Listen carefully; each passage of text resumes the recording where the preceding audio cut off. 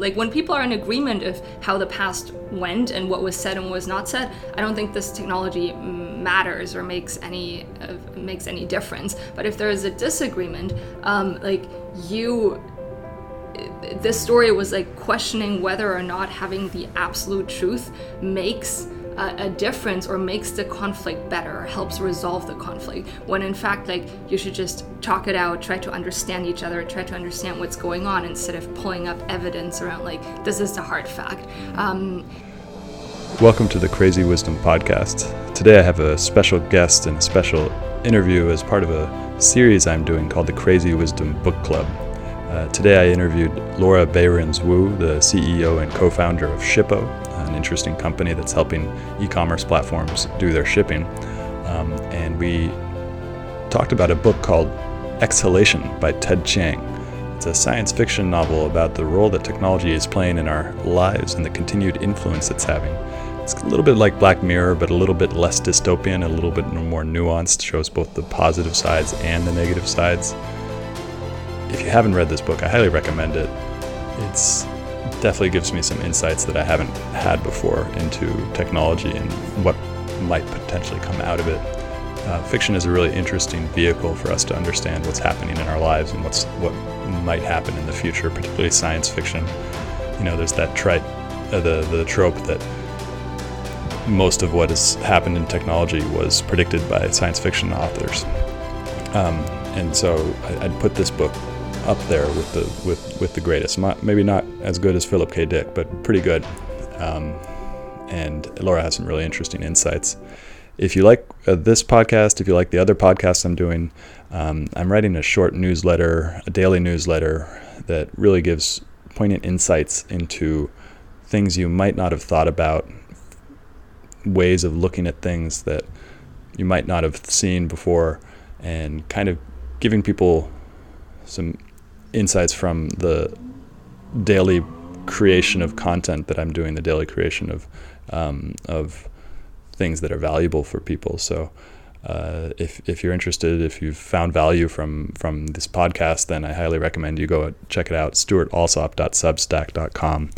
Please subscribe. Please let me know what you think. It's a free newsletter for now. I am going to add some extra content for paid subscribers in a few months, but right now I'm just doing it for free. And I hope you enjoy it. I hope you enjoy this podcast episode. Please let me know your thoughts. I'm at Stuart Alsop, III on Twitter. So I'd love it if you could let me know what you think. Have a great day. Welcome to the Crazy Wisdom Podcast. We're doing a special series today where I'm interviewing somebody about a book that they're reading. And today we did Exhalation by Ted Chiang. And I'm interviewing Laura Behrens, CEO and co-founder of Shippo. Welcome to the show. Thank you so much for coming on the show. Thanks for having me. Yeah, I was really excited by the idea that you're going to read the book with me and I could just tell you what book to read. So I was looking forward to that. So a little bit about myself before we start talking about the book. My name is Laura and I started a company called Shippo. And what Shippo does, it's kind of in the name already, we help our customers ship their products. So our customers are e-commerce stores. Every single e-commerce store needs to ship.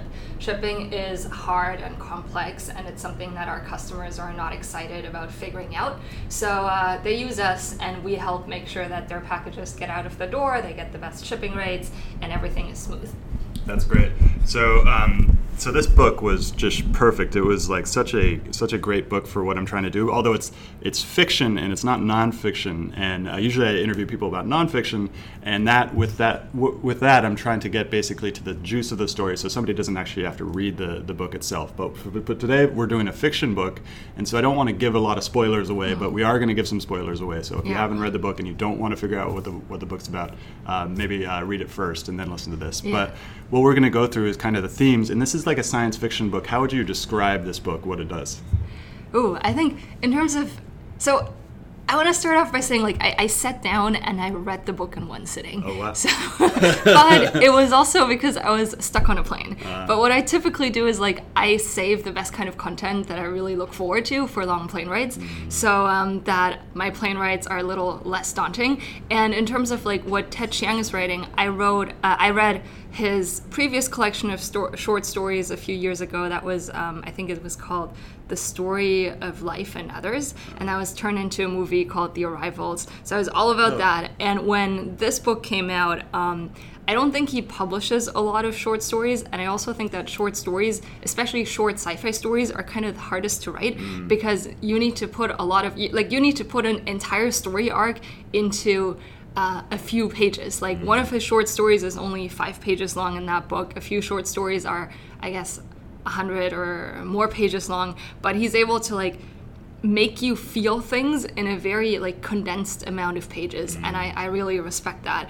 I think so. He and like the themes that he's talking about, like while it's fiction, it is very applicable in my mind to like real life, especially as we think about technology. He has like philosophy questions in there about free will, determinism, like your decisions, truth, how you make decisions and how that affects your life, and like regret about those decisions that you've made. But also, I don't know, one story is about AI and whether AI has free will, how we're supposed to interact with AI and respect their decisions. So I feel like there is a lot of stuff in there that's just, while it's packaged in a short story that's really easy to read, it kicks off just deeper thinking, both about philosophy and about just modern technology questions.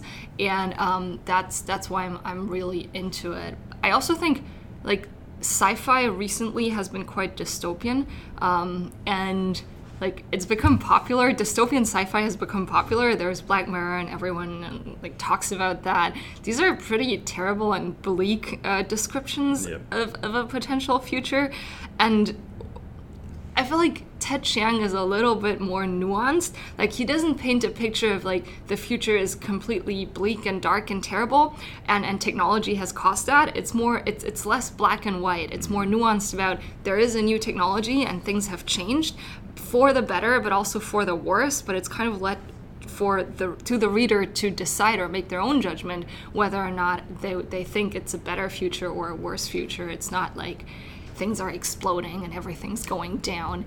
And I haven't really seen a lot of sci-fi that is able to have that nuance. So these are the first thoughts that come to my mind when I think about Ted Chiang. Also, he is one of the few Asian sci-fi authors. So I love reading his stuff. I love reading Ken Liu and the Three Body Problem author, I think Cixing, I forgot the last name. Liu Chang? Something like that. We should look it up. So I was really excited, and I think it lived up to the expectations. And I think before we started the podcast, the two of us were chatting about just like how excited I was to be able to recommend a fiction story, a fiction book, because in Silicon Valley, I do feel like everyone's all about self-optimization. When you have free time, you should be reading about how to be better, harder, faster, stronger. And while all of that is great, I do think fiction stories and sci-fi stories, they fulfill, at least in my life, a special purpose of allowing me to take a little bit of a break, go on a vacation into like another world. I'm in my living room, I'm not going anywhere, but like the stories are so all-consuming that they let me forget about what's happening at work and real life, any kind of stress that's going on, but I'm just like absorbed into the story and the world. And I get to like fill in the blanks of reading the words, but also imagining what the world would be like that he's describing. So there's tons of stuff I could go in there, and this is making me think that I want to also interview for my other podcast, which talks about creativity and stress and a whole bunch of other philosophical stuff. But I want to get into the book, and I want what is your favorite story from this book? I think it was hard for me to pick one favorite story. If I had to pick, the favorite story was the one about truth and facts versus truth and feelings. It was interesting because without giving too much away, it's that there are two stories in that short story. One is set in the past and one is set in the future, and both of them are like the protagonists are grappling with understanding like is there an absolute truth, how do they deal with truth when interacting with other people. So that was quite thought-provoking. Well, and it's also the nature of technology, and so the written word was a technology. Most people don't think about it as a technology because it's something that's been ingrained in human civilization for so long. But and this story goes basically into a tribe that had writing brought to it by a European group, and then it goes into another story later on where there's a new technology that we may actually have soon enough. And this is actually very interesting because we're doing a podcast, and what we're doing is we're now making this conversation truth. There is a record of our conversation that nobody can deny, basically. But if this recording device wasn't here, it would be up to our subjective opinions as to what actually happened in this conversation. And so this is a new form of technology that is changing how humans kind of relate, and also the nature of truth. And this is one of the beautiful parts of this book and this chapter was that there's in the first story with the tribe, they have two ways of talking about truth. There's one way, which is what is right, and what a person would say, like what is the background to what they're saying, and whether that's right or wrong, but it's more nuanced than that. And then there is the actual way of describing what the details of the scene and stuff like that, and like what color was the table, what color was the chair, and all these different things. And those, with writing, we can now get that part, the details, but we can't get the emotional flavor to the conversation. Yeah. What do you think of that?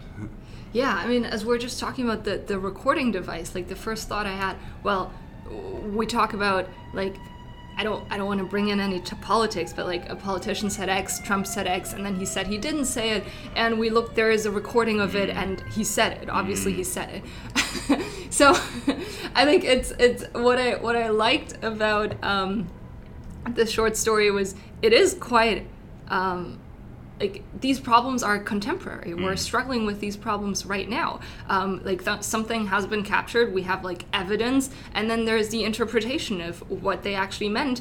And there seem to be like multiple interpretations, but the recording makes it hard to dispute. So I think what I really liked about this was it was like the short story was applied to situations in conflict. Like when people are in agreement of how the past went and what was said and what was not said, I don't think this technology matters or makes any difference. But if there is a disagreement,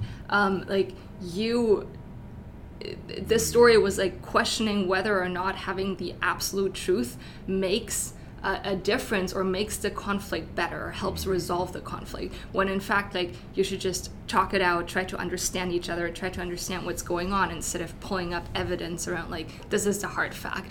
So you were just retelling parts of like one part of the story. I think the other part of the story where they look into the future is there's a guy and he has memories about the past and how he relates to his daughter, and then there's this technology that he can use to like access his past and like look at how it exactly went, and he realized that actually the way he remembered these conflicts are not how they really happened, and his memories have been biased by what he wants to believe. And then there's the question of if we pull up this hard evidence, like he's faced with this hard reality and now he's trying to adjust to it. And I was wondering, like, let's say I'm having an argument with my friend and like I forget that I said something, and they'd be able to pull up this evidence of like I actually did say this. How would I react? I'm like my emotional. I think my prediction is I would not feel better about this human if they're able to pull up this to like just prove me wrong.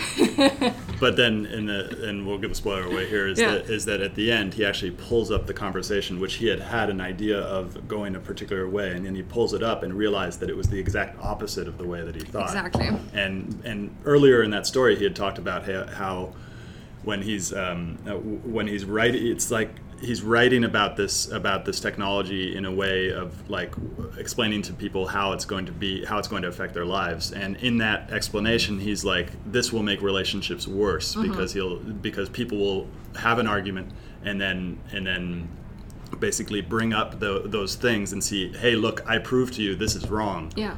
But then in some other ways, it could actually be like that the people are that the people use it as a way of saying, oh, we're both wrong, and like let's improve our relationship because the truth is that we're both wrong and making up all these stories. So it's like could go either way it could, and this ties into the other story too of the last story, which is that free will, that we can the way we act, like this technology is creating inputs into our lives that's maybe changing our behavior, but then it then goes back and changes our behavior with technology. So it's really weird because this is the big question that I have, is whether technology is actually changing anything in human lives, or whether it's just kind of repeating the same things over and over again. Different, like we have these problems, but they're more expanded. I'm not saying this exactly right, but basically that. So let's go into the last story about free will and about they developed this quantum technology that allows you to make a decision, split off the decision into two different realities, and then communicate with the other reality what's going on in that other reality, and actually send videos between the two realities with slightly different changes and stuff like that. So this gets into the nature of free will, and whether we can see there's another reality with different behaviors that we would have had in that other reality, and we actually know about that other reality. So then it goes back into our lives. That's input into our lives that changes our behavior. Yeah. What do you think about that one? Yeah, I love that short story because it's talking about decision making, but it's also bringing in the question of parallel universes, whether those exist. And I've actually been like. It's a thought that I've had for a while. Like, I make decisions, like, as an entrepreneur or, like, as any human, I've been making decisions in the past, and, like, in the moment, that decision seemed inconsequential, it seemed small. But looking back in time, like, this caused a whole lot of other things to happen that wouldn't have happened otherwise, and it kicked off a chain reaction, and it got me to where I am today. Sometimes it's like about meeting a person, and that person significantly changed my life. Sometimes it's just being at the right place at the right time. So like I've been thinking about what are some of the key decisions that I've made in my life that really impacted where I am today. And in some instances, these aren't even things that seem to be positive in that moment. So like not getting into a certain school, for example, that was devastating for me at that time. But like if I did get into that other school, where would I be today? And I'm actually very happy with where I am right now. So even when bad things happen, what I try to do now is like zoom out and think about, well, it's bad right now, but it's a puzzle piece that could lead into a bigger picture, and I'm not seeing that bigger picture today. And no one has access to the future, so no one can know exactly where these decisions will end up and everything like I guess no one has access to the future. That's what we think. I think in the book they're also talking about determinism, and that actually the entire future is laid out, and that no decision that you make will influence that because it's all laid out for you. But I think that's a separate story. So to just keep talking about this one, I like the thought about parallel universes. That you're able to talk to each other. I think that's the twist here, that you're able to see if I didn't... Communicate between the two lines. Exactly. If you didn't make that decision, or if you just made a different decision, your life would have turned out differently. And then it affected the protagonists in that story by being depressed or jealous or lethargic because they didn't feel like... They were jealous of their other selves, and there was no one else to blame but themselves. And I think that was really the hard part for these humans. And then they go into these support groups, and they talk about it, how they're actually having issues like addiction issues with going into the other futures and seeing how these little decisions affected their lives and stuff like that. And I think the solution is you like turn off the device, you just focus on you throw it away, you just focus on which is the same thing we're having about technology itself, is like instead of having this phone around me, now the solution is to get the hell away from the phone, or like put it into something to your earlier question, I think I would argue, I'm not sure if I would argue that, but like some people argue your phone is not actually changing your behavior, as you said, it's just assisting you in the way you're living. I think it's a interesting one because I guess it amplifies, like, social media. It's all about signaling. We've been signaling all along, like, through evolution, but now it amplifies that. We're able to signal to more people. Well, wait. So part of it is about signaling, and part of it is about expression. Because some people want to express their lives to other people, and this is a very interesting thing that I learned in like 7 years ago, when it was really that rise of Facebook and before Instagram and stuff like that, is that we have our idealized self, and that's the thing we give to Facebook, and we idealize all that is now changed because of this interaction with humanity and adapting to technology that affects. Now people are more real on Facebook and stuff like that. And then there's the idealized, and then there's the actualized self, and that's when Snapchat came around, because that's the self you could send to somebody because you knew that it would disappear, which goes again to this recording, that we're recording our lives, and that to signal you have to have a recorded thing to express yourself. It doesn't need to be recorded, and that actually might take away from that expression if it's recorded, because you can't be your true self because you worry about all these things. Doesn't matter to me apparently, but but if you want to follow the teachings of I guess Buddhism, the path to enlightenment is to, like, get rid of all of these earthly belongings, go move to a monastery somewhere in the mountains, just meditate and, like, detach yourself from well, all sorts of attachments, all sorts of relations, connections. So I think there are these extremes, and we are right now learning how to integrate new technologies into our daily lives. And I think at the same time, these innovations are coming faster than ever. They're faster than our human biology can adapt to. Well, until we start to merge with technology, and then it speeds up our ability to adapt to the technology itself. Yes. That is a very interesting thought. There was no short story in this book that was about this, but I've read other short stories. We can go into it. Let's not. This is a conversation about technology and the way that it's impacting our lives, and the feedback loop between those two things. So go for it. Yeah. No, I mean, I think Neuromancer was the last one I read, where people were integrating technologies into their bodies and becoming just more performant. An assassin was becoming deadlier. People were smarter. So it's an interesting thought. And then the question is, like, where do we stop being human, or what does it mean to be human? Well, that's a very good question. And humanity has created these things, so you can't. So a lot of people make the distinction between nature and what humans create. But humans are part of nature. So everything that we create is part of nature. And this gets into something that I've been thinking a lot, which is that we are headed for the next step of evolution. The same process that created us is still in effect today. A lot of humans like to think, because in the 1800s or whatever, one part of humanity started to say, okay, we're now civilized, and we've got this technology and stuff like that, and we're now separate from this thing because God created us, and God, whatever. So then, but it's all part of it. It's all part of nature. This whole system that's happening is affecting us, and technology is a key part of that. And so we're entering the next stage of what Elliot Pepper calls the age of acceleration, where and also what other people call the sixth extinction, where the rest of life is starting to disappear, but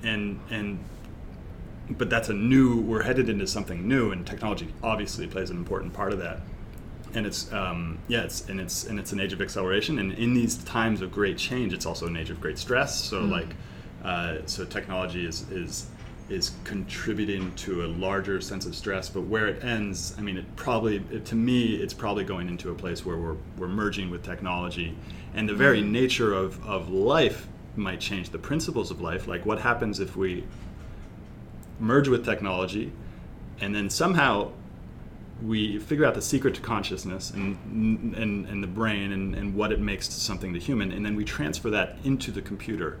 And then physical space itself doesn't really matter anymore, and then it's about virtual space, and then we can send ourselves off in a microtrip into the center of the universe, and life still exists, but that rests on the question of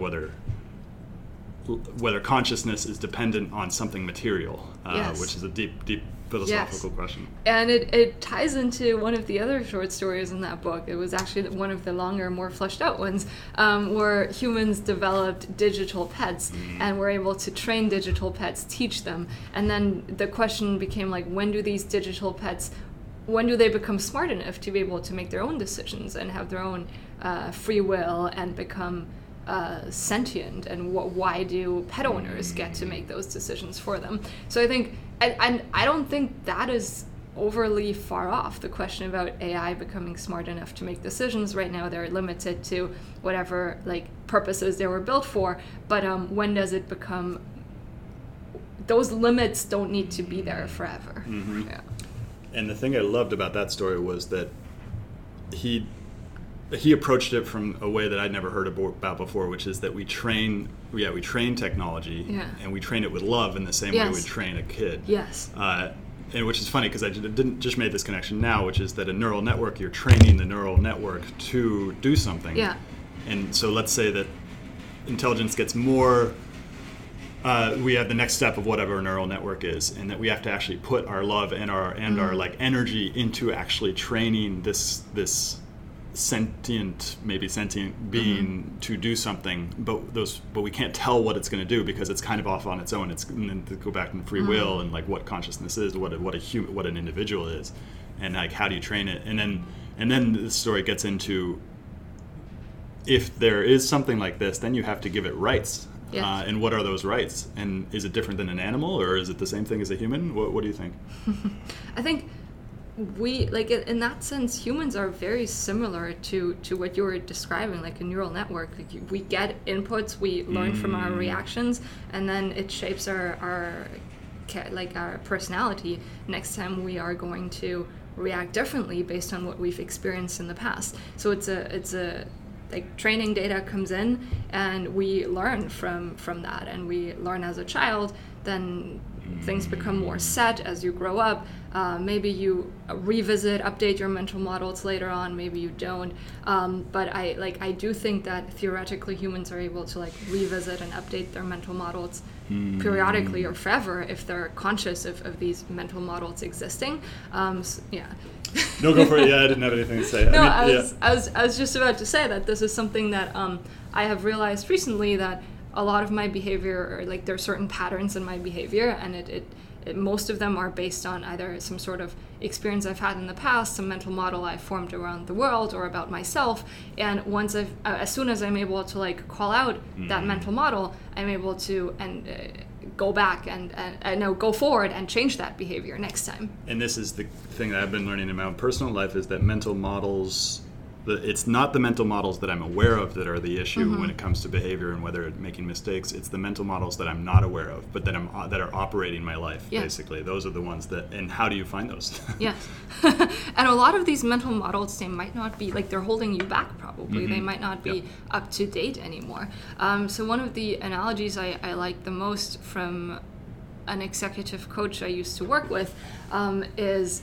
So he told me the story about the Japanese soldiers that were sent to guard the offshore islands close to Japan.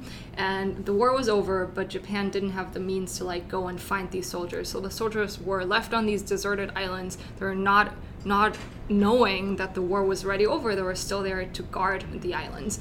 And he's comparing, my executive coach is comparing the mental models that we have to these lonely soldiers, because there was, like, at some point of time, these soldiers were there for a reason. You had these mental models for a reason. And now you're a different person. The war is over. You don't need to protect yourself from whatever anymore. You might have been bullied in school, but you're not being bullied today. So a few of your behaviors, they're not up to date, and you need to come to terms with the reality is different. Your set of behaviors served a purpose in the past, but it's not serving a purpose today anymore, and it's about time to like move on. Update the model. Yeah. But even that word update it's from technology. Yeah. Oh man! All right. So there's a whole bunch of different places we could go with this. What is the theme in this book that is most relevant to your life and your work. So you're in technology, you're around all these other people building these technologies, you're building the technology yourself, you're in it, and he's talking about where are these themes going, how is this going to affect your life, and how, So I have a few different perspectives on that. I think there's my private life that's independent from my work, and there, the first short story, he's talking about decisions that you've made in the past that you can't really change the future. And I really, it's a simple conclusion, but it was packaged into a really beautiful story. So I like that. It's in line with, I think, the kind of optimism that you need as a founder, that you're moving forward. There might be regrets about mistakes that you've made, but the situation is the way it is, but let's look forward and work or having an outlook on life that's optimistic and realistic at the same time. And then the other one that is in a bunch of short stories is about determinism. And determinism, I think it's just at odds with the mentality as a founder that if you work harder, if you work more, if you make smarter decisions, if you self-improve, you're going to be able to affect the outcome, because it says everything is set in stone and you're just walking down that path. So it's an interesting question to think about. When I think about there's one moment in my life that I remember really clearly, when I was for the first time in a third world country, and for the first time as a child, I think I was 6 or 7 years old. I realized that there are kids begging on the street, and the question in my mind was why are these kids begging on the street? And I'm here with my family having a really good time, and there is nothing that I did to affect being born into this family, right? This was given to me, and I could have very well also been born into that family that's now begging on the street. So I think there are elements in my life or in anyone's life, that are just given to you, and that's determinism. But I do want to believe that there's things that I can do to affect and influence my life. And there is another short story in there that's about once the protagonist realized that everything is determined, he just gave up, and he wished he never knew that there was no free will, because once he knew that there was no free will, there was no point in living anymore. Which is the thing that most people, when they go down this philosophy path, is they realize is that everything they've ever thought has been thought by somebody else and been written about, and that all of these questions of free will, determinism, and all of them have been grappled with for thousands of years, and there is no answer. It always comes down to an individual answer of how much do you believe in free will. And this actually gets into the sense of the biggest gap in philosophy that I've started to come that I've been grappling with for the last 2 years, which is that I'm going to make some grave oversimplifications here, but Buddhism gets into the sense of self, that there is no sense of self. They call it anatta. You can't point to one part of yourself and say, that's me. There's always it's always just a whole. It's dependent on your environment. I'm talking with you here. This self that I am would not come up if it weren't for this conversation. Yes. And then you get into the Hinduism, which is there is a self. It's not the little self that is the steward of me. It's the big self behind that is aware of that self. And so, kind of big. But then. Within these selves, it's hard to say who is in control, who has agency, which part of me has agency. And this gets into the psyche, because this is something a coach has been talking about with me recently. I do believe that there is agency, but when it comes to the psyche. So when we were talking about these mental models and stuff like that,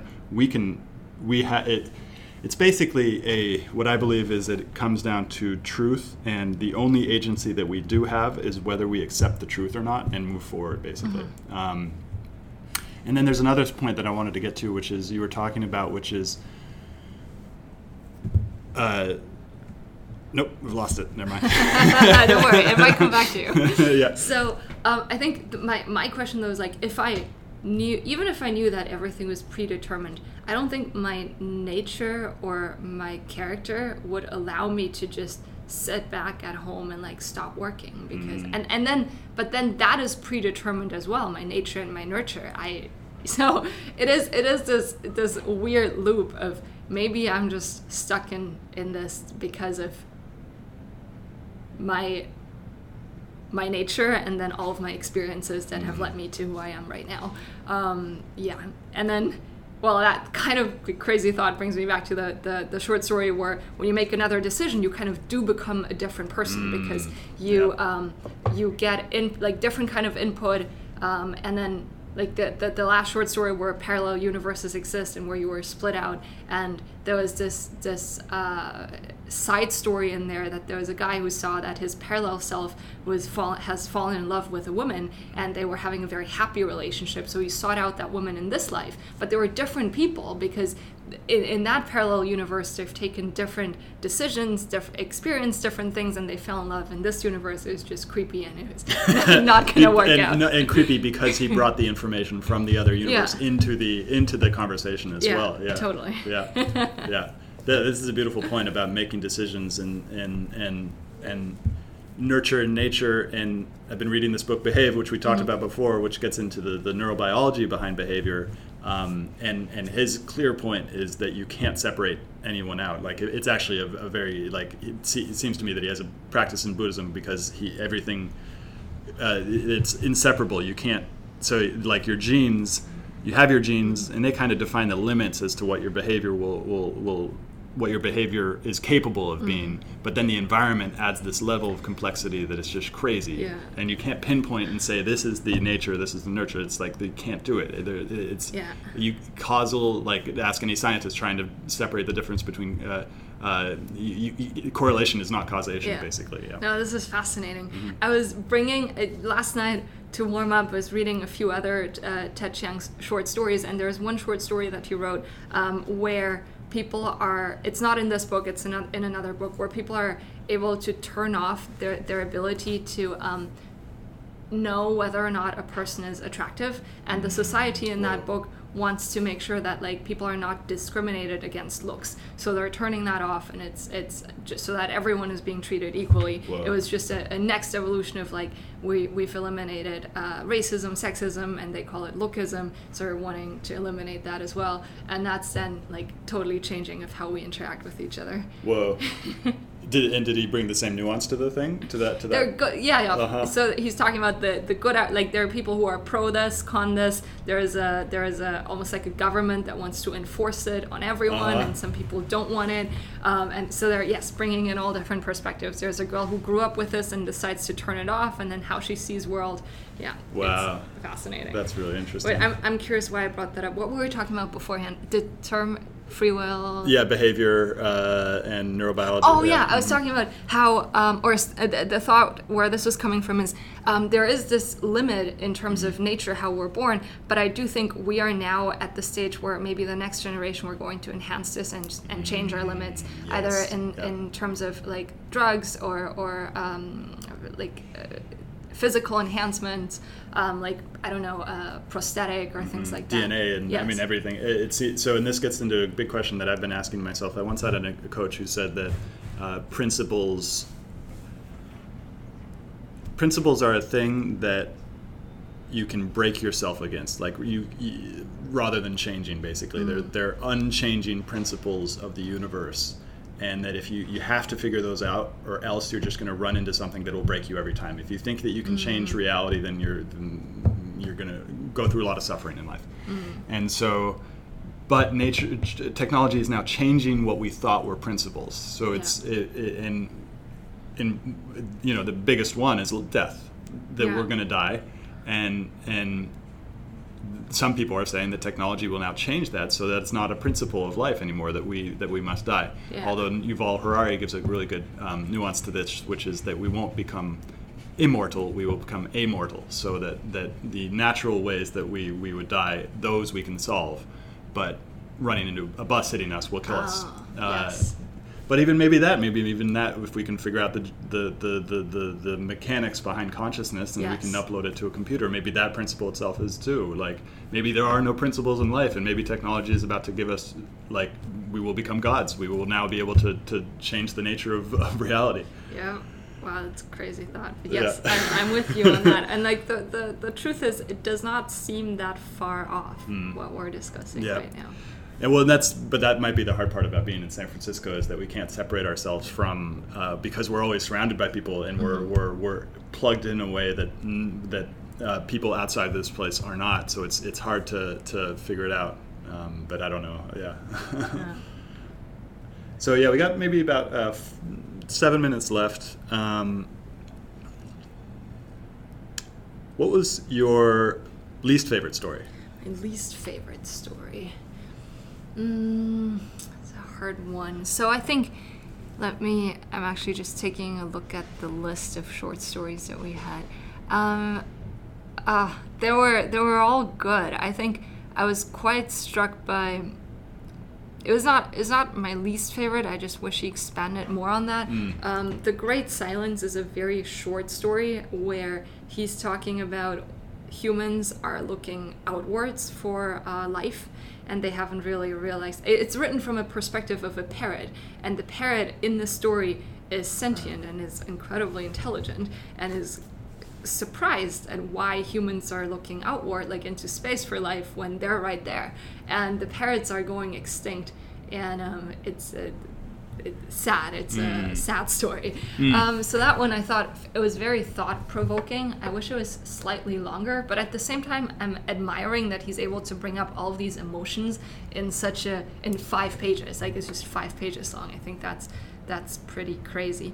I guess now I do have an answer of what my least favorite story was. It was just second to last, Omphalos. I just I like that he tried to bring in, or is trying to bring in, divine elements into sci-fi as well, like having a god. I personally could not relate to it as much. Did you read the notes afterwards about? There are notes at the end of the book where he explains. So it's really interesting, because the I didn't get it until I read the notes, which is the premise. The premise of that story was he went back. You have the Copernican revolution, which says that the sun is not revolving around the Earth. The Earth is revolving around the sun, and people had built their identities off the fact that the whole universe was based on them.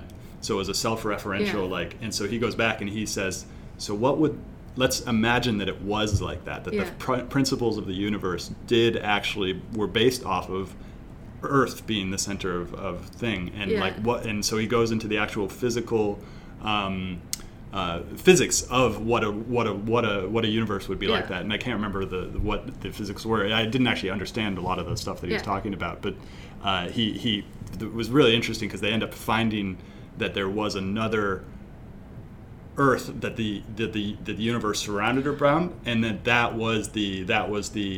so then they still had the same crisis, because they realized, oh wait, it's about that Earth, it's not about our Earth. Yes. It's about another Earth that the universe is surrounded around. Yeah. So it's like it had the same thing happen to them eventually. Wait, is that like a mythical story, or like where's that story coming from? That was at the end of this story. Okay, was that they found this other Earth, and that they realized the principles of the universe were surrounded around that Earth, and not this Earth. Yeah. Okay, I think now I get it. Yes, that makes sense. Yep. I do think that a lot of these short stories, including this one, are like the protagonists are trying to figure out like what is their purpose and what is the point of living, and it's all somewhat it's coming from an external source in the story. Their point of living is because they're God's divine creation, or their point of living is because they have free will. And I just found that to be fascinating. I'm thinking about where I want to go with this, but I do think like it's an interesting difference between some of these stories. Like, I at least see myself as a creator, and we're just talking about how we create the future, how we're able to like change the limits of death, for example, or other aspects, biology, and that the point of life is, you know, if you're creating the future, there's always something to live for, because you're the one influencing it. And I kind of like that way of thinking. And like back to your question about work, I think one of the recent changes that I've been trying to have in my mindset is that not things are happening to me or to us as a company, and like the competitors doing X and the industry's doing X, but I'm trying to think about what is it that I envision the industry to look like in the future, and then what are the milestones, the moving pieces that I need to put in place for us to achieve our vision. And that's been in a huge just shift in mindset. Instead of being reactive, I wasn't in a victim mindset, but in a reactive mindset of, oh no, that's happening, this is happening. And now it's now it's like I'm trying to outline our path, and it's also really it's really helpful for the team as well to be rallying behind, like, this is our path, and like we know if we get these things done, we're in a good position to like get to where we need to be. And this is this is key for anybody doing anything, for creating anything, like, because you can't be referential towards what is going on outside, and you can't put yourself and say this is what the competitors are doing. But that's like, why do you think that is? That it seems to be universal that somebody creates something, and then because they're in an area which has something there, other people start doing stuff, or they were already doing stuff, or and why but that doesn't matter. Those things don't really matter for what you're trying to do. Why? But what is it about humanity or an individual that does that? I think it's just, you get so easily distracted. It's the distraction, other people talking about it, look at this, look at that. And then you're like, if you have a vision, most people are not sure whether or not that will actually happen, right? And it's fear. It's fear. It's maybe a little bit of doubt. And then it's tying it back to Ted Chiang. It's like, what if I made that other decision? Would my company now be bigger? Would we have reached it faster? So you never know. Cool. Thank you so much. This has been an absolute pleasure. I want to do this again. And how can people find you? So I'm on Twitter, just first and last name. So it's at Laura Behrens Wu. That's where I hang out the most. Yeah. Cool. And Shippo, how can people find Shippo? It's at goshippo.com. Cool. Yes. Thank you. I hope you enjoyed this episode, and I hope you enjoyed the other episodes I'm doing. If you're hearing these words, I imagine you went through the whole thing, and I hope you enjoyed it. If you do, I release episodes every Monday and Friday, pretty early in the morning, so it's before your commute. Please let me know what you think. I'm at Stuart Alsop III on Twitter, or if you subscribe to my blog at stuartalsop.substack.com. I'd love you could respond to those newsletters with your thoughts, your reactions, how you feel about it. Hope you have a great day.